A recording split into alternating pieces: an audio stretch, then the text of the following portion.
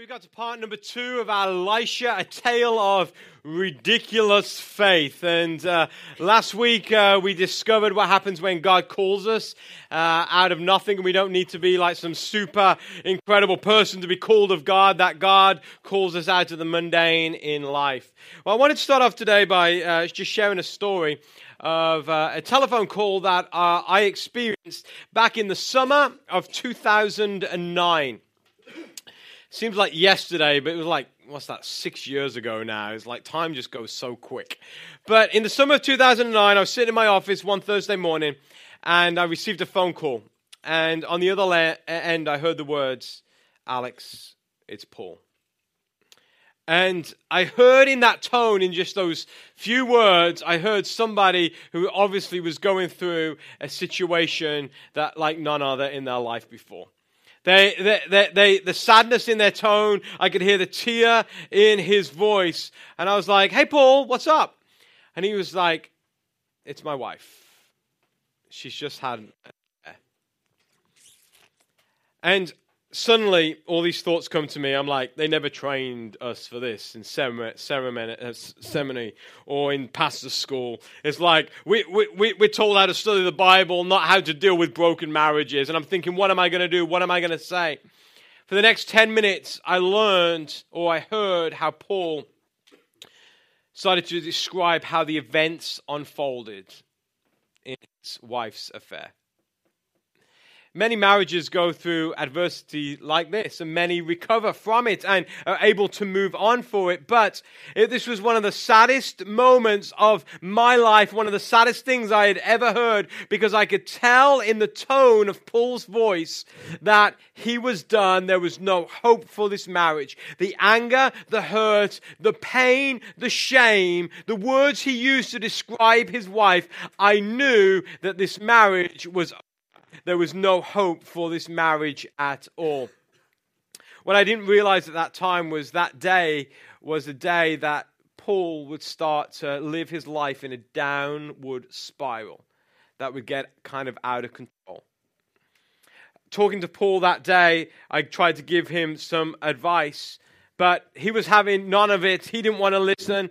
And what he started to do is he started to instead of move towards God, he started to move away from God, started to associate himself with some people who were giving him some bad advice. He sought advice from friends and family who basically were saying, "She's wronged you, she's hurt you. It's like you need to take her for all that you can."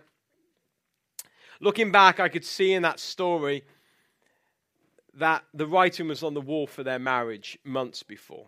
I could see in their lives that they were starting to distance themselves from God. Both of them, they were worship leaders in their church. They had so much potential. They were great musicians. They had a passion for God. But I could see in the months before that they started to move their lives away from God. You started to see in their marriage that their marriage had been brought together by biblical principles, but now those biblical principles were not guiding their marriage. Instead, their marriage was being guided by pleasure over love. That they had different groups of friends, and he had his friends, she had her friends. She would go for a weekend with her friends. He would go away for a weekend with his friends. And they started to drift apart as a couple. Then there was this fatal day in the summer of 2009 when everything just went crazy. The result was that they found themselves caught in the middle of a battlefield in a war for their marriage. And this story, it reminds me of another story. It reminds me of a story that's actually found in the Bible, in the book of 2 Kings, chapter 3. And there was a guy who found himself caught in the middle of a battlefield with no chance of getting out, and he was on the verge of death. This story is about a man called King Jehoshaphat. King Jehoshaphat. Now, I'm not sure what his parents were thinking when they called him Jehoshaphat. Who calls their kids Jehoshaphat. I mean, you would think maybe it was like Jehoshaphat Slim or Jehoshaphat Slender. Who calls their kid Jehoshaphat? You can imagine the names he got called at school. But yet he rose to become the king of his country. And King Jehoshaphat, he was a good king. Last week, if you were here, we said that the nation of Israel had been split up into two. The northern kingdom, that still called itself Israel, and the southern kingdom, which called itself Judah. And King Jehoshaphat had become the king of Judah. He was a good king. He was a good example to others of how to live your life and how to lead others as a king, and he followed the instruction of God. So Israel had totally turned their backs on God. They started worshiping all these false gods, set up idols and setting up temples to these other gods. But Judah had kept themselves pure before God, and Jehoshaphat, he followed the commands and the instructions of God. He was a good king. He only had one problem. He was a little too friendly. Like, too friendly. Like, how can you be too friendly? No.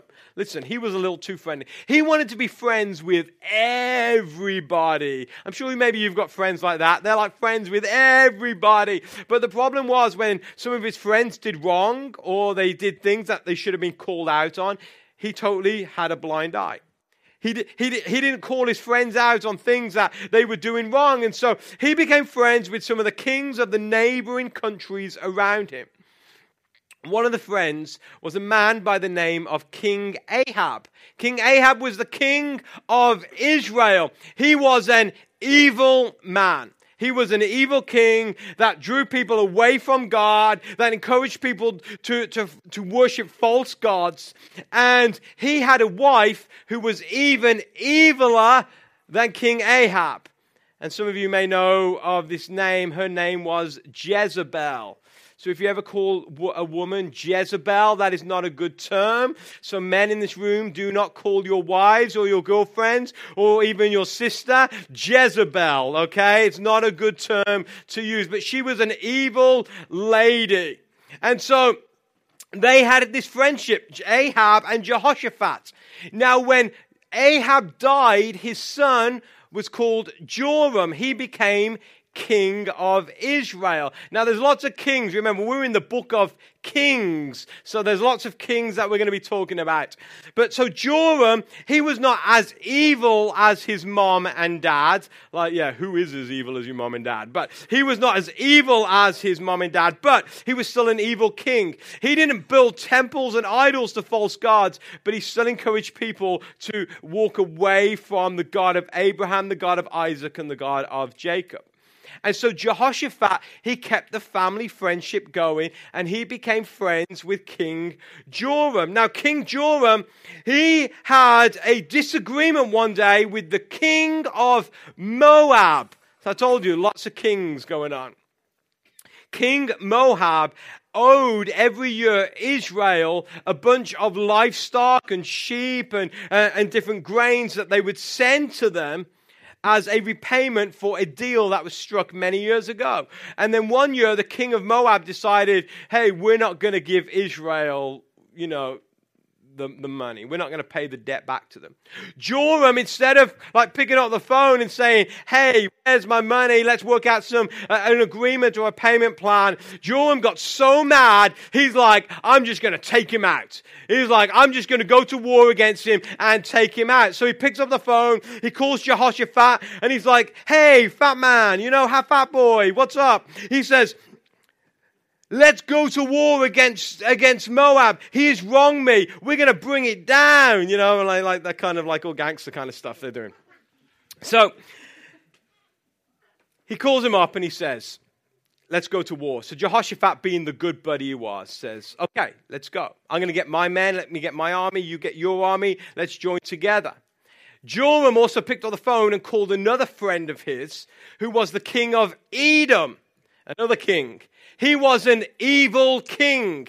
And so he called him, he was in on the deal, and they decided, we're going to go to Moab, and we're going to take them out, and we're going to destroy them. And so the three kings and their armies got together, and they started to march to Moab. Now the problem was this. Moab was about a 7-day march from where they were at. And the place that they had to march was through the desert and the wilderness. Now, Joram, if he had thought about it, he could have planned this out. He could have planned the attack. But he was so mad, he just wanted to take the king of Moab out right away. So he was like, let's go, without even thinking about it and planning about it. And they realized after 7 days they did not have enough water. They did not have enough food. And they were dying, and their animals were dying as well. After the 7th day, they got to the place where they were so thirsty and they were starving. They were in a place where the sun was beating down, and they realized that they did not have enough energy to go against the king of Moab, and that they were going to die in this battlefield in this place. So what did they do? They did what many, many people do when they go through situations like this. They decided to blame God. They blamed God. They were like, God, why did you bring us here to die? And I'm thinking, God's thinking, I never took you there to die. You did that all by yourself. But they started blaming God. They were like, God has brought us here so that we can die. And this is where we're going to pick up the situation, or the story.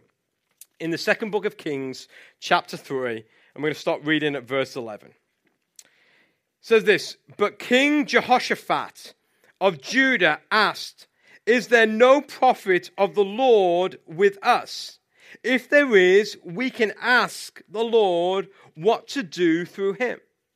One of King Joram's officers replied, Elisha, son of Shaphat, is here. He used to be Elijah's personal assistant. Jehoshaphat said, yes, the Lord speaks through him.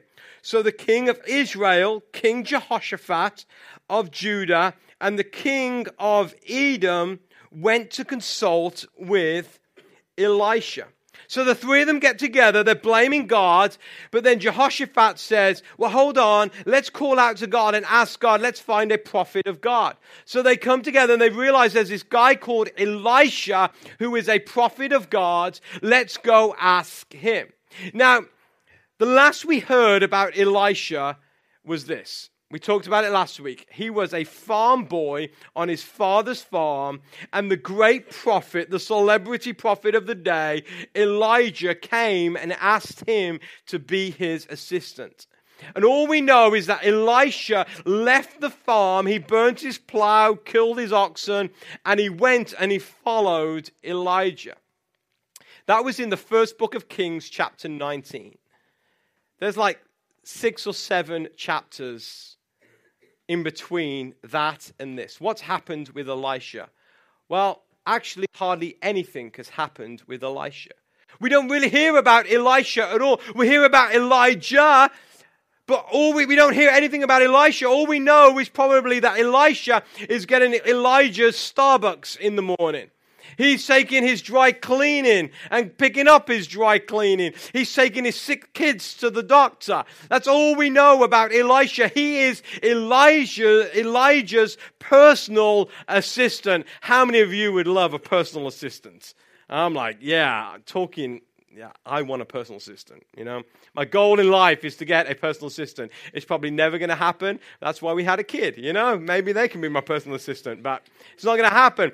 But Elisha was his personal assistant. And what we discover that he has made this great statement of faith and followed Elijah, and then nothing at all. But this is what I've discovered. Great men and women of God often spend years in obscurity working under other godly people. I'll say that again. Great men and women of God often spend years in obscurity working under other godly men and women. Most people don't spend their entire lives in the limelight. unless you're Justin Bieber. That's it. Nobody else spends their entire life in the limelight. It takes years in the background before you can actually proceed to the foreground. And some of you, you're in this place today, and you're in your 20s and maybe early 30s, and you're thinking, why isn't this happening for me? Why? I've got this dream, I've got this, what I want to do. Why is nothing happening for me at all? Because it takes years in the background preparing before you can go into the foreground. One of the guys who actually helped us start this church, his name is Rob Anderson. Rob was an IT guy who worked for Hopkins in Baltimore. He hated his job with a passion. He wanted to be a magician. And when we first met him, I mean, he had some good tricks. He made a lot of mistakes and things. But he started to work and work and work. And he decided about 3 years ago to go to Las Vegas to pursue his dream. And so he decided to burn his plow and to kill his oxen, and he decided to move out to Las Vegas with nothing. He didn't know what he was going to do. All he knew, he had this dream to be a magician. Rob told me he worked so many different jobs. He hustled on the street doing magic, trying to be a street magician. And he was in the background day after day after day after day, trying to pursue his dream. 2 weeks ago, he got a gig. He got a TV show on MTV, which I think is pretty cool. It's pretty cool. But the reality, he has spent years and years and years in the background before he was able to step into the foreground. And this was Elisha. So what we find out that Elisha has been the personal assistant to Elijah. And then Elijah one day says to him, okay, Elisha, I'm out of here. I'm like, my days on this earth are done. I'm no longer going to walk on this planet anymore. And Elisha heard about it. And as soon as Elijah said that, Elisha said this. He says, well, if that's the case, give me a double portion of your blessing. Basically, he was saying, what you have done, I want to take into overdrive. I want to take it. I want to drink some Monster and some Red Bull, put it on steroids, and blow this thing up. That's what he's basically saying. I want a double portion of your blessing. And that is my dream for our kids. I pray that our kids will be doubly blessed to what we've been blessed. I pray that our kids will be doubly as effective for the kingdom of God as what we have been. I pray that our kids will reach double the amount of people that what we will ever reach. That's why here at Generation Church, we put so much time into the kids ministry and youth ministry, because we believe in the next generation, and we believe that they are going to be a greater generation than what we are. And this was Elisha who said, give me a double portion. So what happens is, Elijah then is taken up to heaven in a chariot. I'm like, it's kind of just the strangest story ever. You can read about it in 2 Kings chapter 2. He's taken up into heaven in this chariot, and as he goes up to heaven, his cloak or his coat, which was a symbol to him that he was the prophet of God, fell to the ground. Elisha ran over to the cloak, and he picked it up, and he cried out to God, and this is what he said. He said, God, as you were with Elijah, will you be with me as well? And in his despair, he took the coat, he walked over to a river, and he threw the coat into a river. Immediately, that river split into two. Like Moses let my people go with a stick, the Red Sea split into two. Just like that. And Elisha immediately knew that the God that was with Elijah is now with me. Everybody started to hear about it. Suddenly, he's all these years in the background. He moves into the foreground. Everyone recognizes Elijah as a prophet. Elijah then goes to the city of Jericho.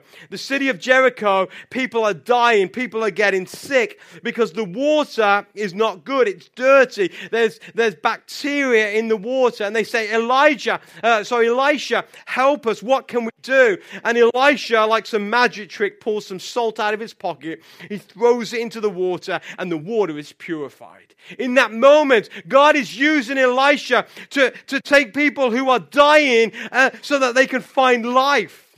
And then he leaves Jericho, and he's walking down the road, and 40 teenagers come up to him. And they start making fun of him because he's got no hair.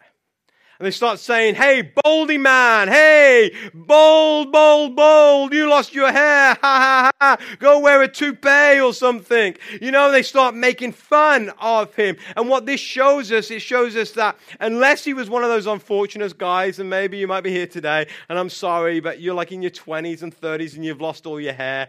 I'm like really sorry. God bless me with my hair, not you. I apologize for that. It wasn't my fault, you know. But most people who are losing their hair, they are older in age. And it shows us that Elisha wasn't, when he came to the forefront, wasn't a young guy. He wasn't in his 20s or maybe 30s. He was older. He had served his time. And it shows us that God can use people of any age at all. Don't let age be a factor when it's serving God. But they start making fun. But this is also what we learn. Never make fun of a man with no hair. Okay? Never make fun of a bald man, because this is what happened. Elisha cursed them, and then 2 bears come out of the woods and killed all 40 teenagers. Now, some of you got teenagers, you wish a bear would come out of the woods and kill your teenager. But it isn't going to happen, so don't get cursing teenagers. He was the prophet of God, and so Jehoshaphat called for Elisha. Jehoshaphat and Joram are blaming God while Joram's blaming God. And we see from this moment they call Elisha, and Elisha comes and helps them. We can see exactly how God can solve a crisis and what ridiculous faith can really do. So 2 Kings chapter 3 verse 12. It says, so Jehoshaphat said, the Lord speaks through him, meaning Elisha. So the king of Israel, King Jehoshaphat of Judah, and the king of Edom went to consult with Elisha. Why are you coming to me? Elisha asked the king of Israel. Go to the pagan prophets of your father and mother. But King Joram of Israel said, no, for it was the Lord who called us 3 kings here, only to be defeated by Moab. Remember again, he's blaming God for his situation. Verse 14, Elisha replied, as surely as the Lord Almighty lives, who I serve, I wouldn't even bother with you except for my respect for King Jehoshaphat of Judah. Now bring me someone who can play the harp. While the harp was being played, the power of the Lord came upon Elisha. This is the first thing we see about in this story is this. Your biggest need can become your greatest blessing if it drives you to God. I say that again. Your biggest need can become your greatest blessing if, and it's a big if, it drives you towards God. Jehoshaphat was in a situation he should never be in. He was hanging out with people who were not good for him. He was in the middle of a battlefield, in a battle that was not even his. He should not have been there. The need for water was so great. But yet, instead of blaming God like Joram did, Jehoshaphat understood this. I can imagine Jehoshaphat that day reciting Psalm 21 and Psalm 121. And Psalm 121 says this. It says, I look to the hills and ask, does my help come from there? Then he says, no, my help comes from the Lord. And Jehoshaphat understood this. Even though no matter what situation I am in, even though we're on the verge of death right here, my help comes from the Lord. My help comes from God. See, Jehoshaphat was beginning to understand that your needs either drive you towards God or they drive you away from God. Your needs drive you towards God or away from God. So my friend Paul, who was having his marital issues, he had a need, and that need started to drive him away from God instead of towards God. But Jehoshaphat found out that day that when need drives you towards God, some of the greatest stories of faith and blessing come out on the other end. Some of the greatest stories. I know in my life, some of the greatest stories in my life have come out of some really serious needs when we're like, we don't know what to do. Because when it drives you towards God, these great stories come out. In 2 Corinthians chapter 12, there was a guy called the Apostle Paul. Not my friend Paul, but a guy called the Apostle Paul. And he had a weakness. He called it a thorn in his flesh that he couldn't shake. He prayed 3 times to God that God would remove it. And God replied to him, and God said this, Paul, my grace is sufficient for you, for my power is made perfect in weakness. He understood that when we are weak in ourselves, when we have needs, that's when we drive ourselves towards God, and that's where God becomes strong in our lives. So maybe you've got some marital issues, or you've got some money issues, or some health issues. Maybe you've suffered rejection, or you've got problems in your job. They will either drive you towards God or drive you away from God. But when they drive you towards God, He turns your needs into blessings, and He goes from being absent to being present in that situation. For your biggest need can turn into your greatest blessing if it drives you towards God. Second thing, you have to dig out the pool before you can swim. You have to dig out the pool before you swim. I'll tell you what I mean by that. 2 Kings chapter 3, verse 16. So Elisha's brought a harp out. I mean, like, who has a harp in the middle of a battlefield? I don't know. Somebody obviously did. Starts playing the harp. The Spirit of the Lord comes upon him, and this is what it said. And this is what the Lord says. This dry valley will be filled with pools of water. Now, I read from the New Living Translation. There's lots of different translations of the Bible, and most of them are almost identical, just some different wordage here and there. I love the New Living Translation. It's a great translation, but in this verse, they kind of didn't translate it that well. If you've got like a King James or New King James or American Standard Bible, they translated this verse really well, because this is really what it should say. It should say this. This is what the Lord says. Fill this valley with pools for water, or dig ditches so that this valley can be filled with water. In verse 17, he says, you will neither see wind or rain, says the Lord, but this valley will be filled with water. You will have plenty for yourselves and your cattle and other animals. But this is only a simple thing for the Lord, for He will make you victorious over the army of Moab, and you will conquer the best of their towns, even the fortified ones. You will cut down all the good trees, stop up all their springs, and ruin all their good land with stones. So this is what Elijah says. God says, okay, start to dig some pools, or start to dig some holes in the ground so God can fill it with water. Think about this for a moment. They have just marched for 7 days without food or water in the desert. Now, I don't know about you, but if I'm digging a hole in the backyard, I want to do it where it's like just rained. Not when there's been a drought for months. Like, so last year my parents came and visited us, and my dad was helping me with some yard work, and British people do not know what 90 degrees feels like. And so we're outside, and it is 95 degrees. My mom is bringing like hot tea outside. I'm like, what are you thinking? My dad's like, oh, thanks, you know. I'm like, it's 95 degrees. Bring some cold tea, please. But so we're outside, and we're doing this yard work, and my dad, you know, after like 10 minutes, he's like digging in my yard, and he's like wiping the sweat off his brow, and he's like, wow. He's like, I don't know what's gone into me. This is hard work. I'm like, Dad, because it's 95 degrees outside. What are we even doing out here? Digging holes in my yard. You know, and so this is the same for these guys. They are tired. It is hot.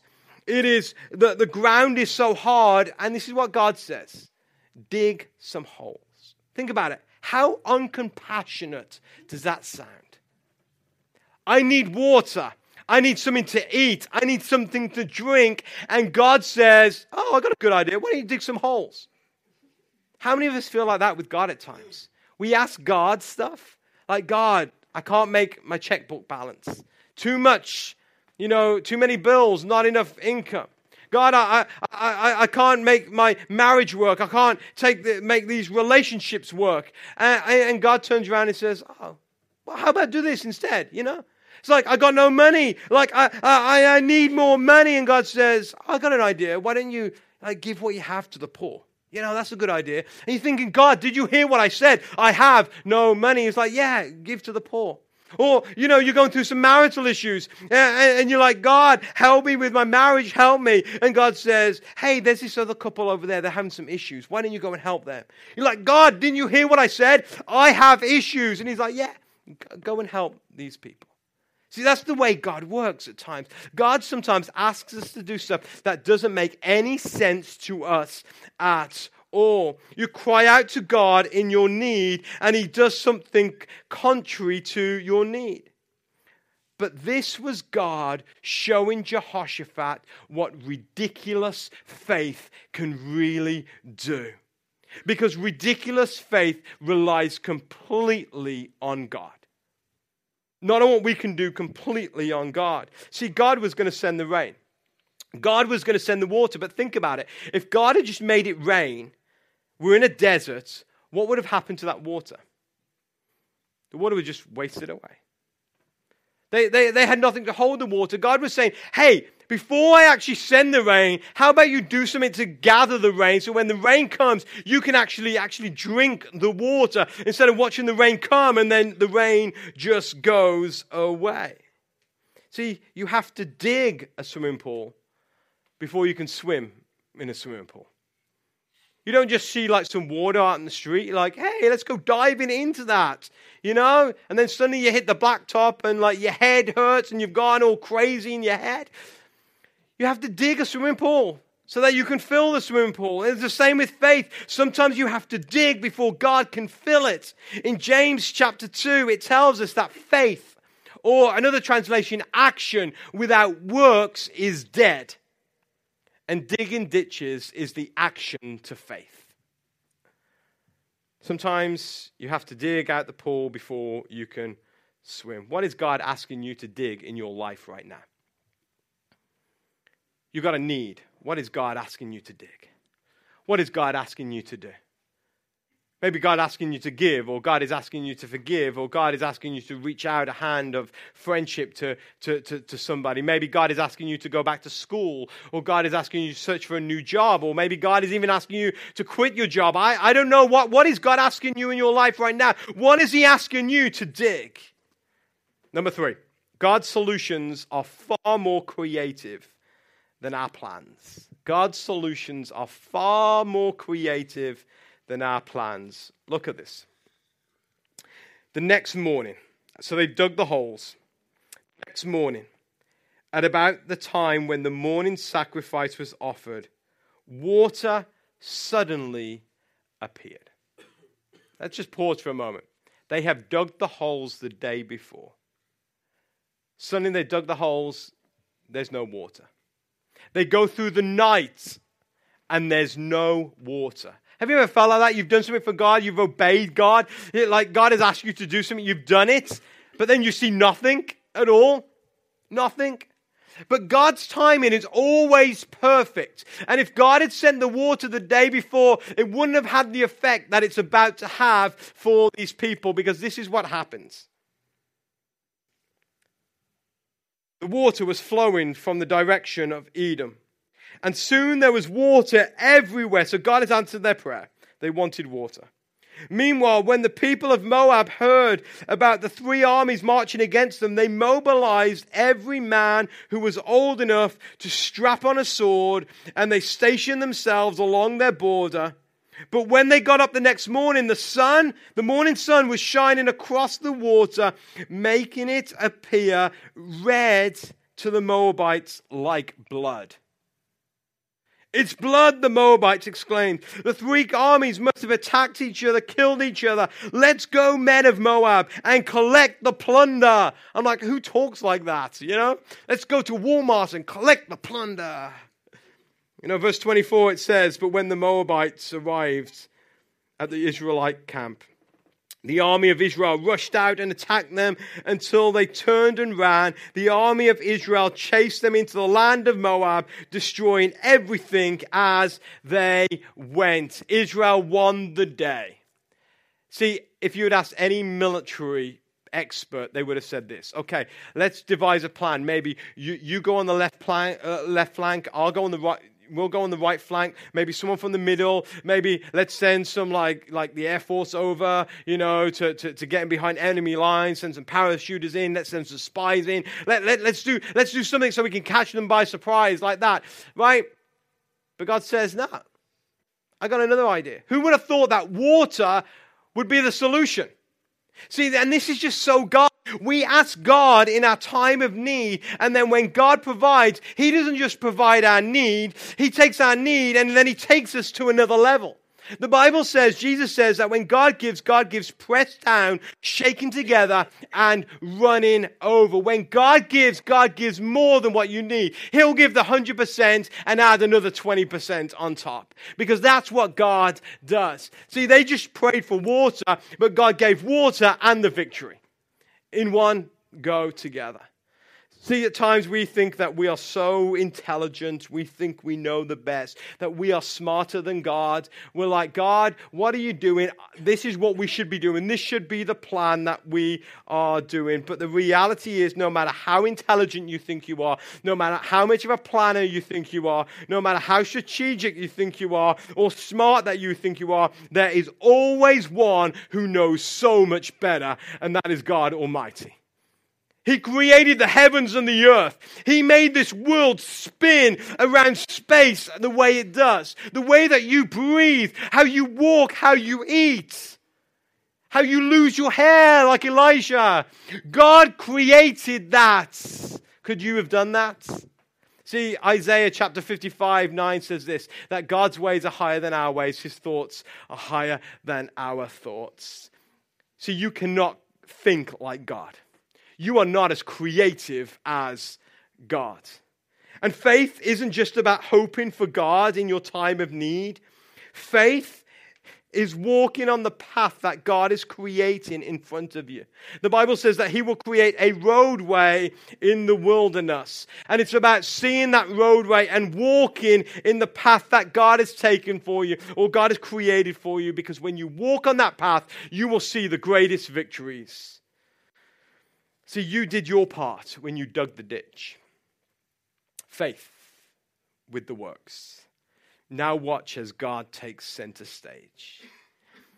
I still wonder today, my friend Paul, what his life could have been like if he had just listened and he had used his needs to drive him towards God instead of away from God.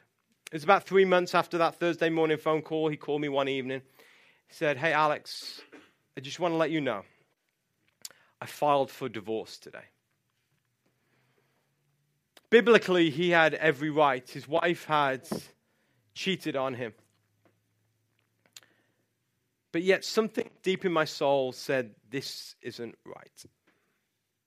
And I remember being on the phone and God just gave me this boldness with Paul.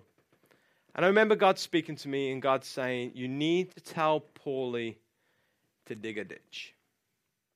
And just as Elisha told Jehoshaphat, dig a ditch, I felt God say, tell Paulie to dig a ditch, and this is the ditch. You need to tell your wife, I forgive you. Wasn't it a ditch to dig? She had cheated on him. She had hurt him. He was in pain. And I remember him saying to me, he goes, Alex, I can't do that. You don't realize what she has done to me. I said, Paulie, there is bitterness that is growing in your heart. If you do not say this, then it's going to continue to grow and it's going to destroy your life. Paulie was like, I cannot say that. That was the last meaningful conversation I've ever had with Paulie. I've seen him a few times since, and you know, we've seen each other, we've talked, but we've never had a deep conversation like that. From that moment, he refused to dig that ditch. He decided to drive himself more and more away from God. Remember, this was a guy who was so talented. He would lead worship in churches. People were worshiping God when he led them, and he sang and he played. But yet, because he refused to dig a ditch, he started to walk away and away from God. 6 years later, he is still dealing with the hurt and the bitterness of that moment. I just wonder, if he had driven himself towards God, dug the ditch, I wonder where his life would be right now. Yeah, maybe his marriage was over. Maybe that was unrepairable. But I wonder about the freedom he would have experienced.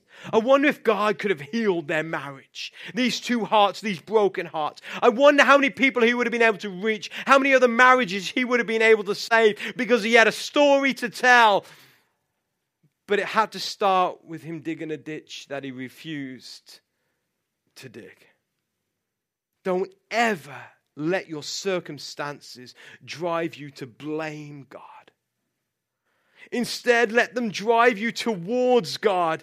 Then when God speaks and asks you to do something, dig that ditch. Even if it doesn't make sense, dig the ditch and watch as the creative creator of this universe shows you that his ways are so much higher and better than your ways. It happened for Jehoshaphat, and it can happen for you. Let's bow our heads in prayer.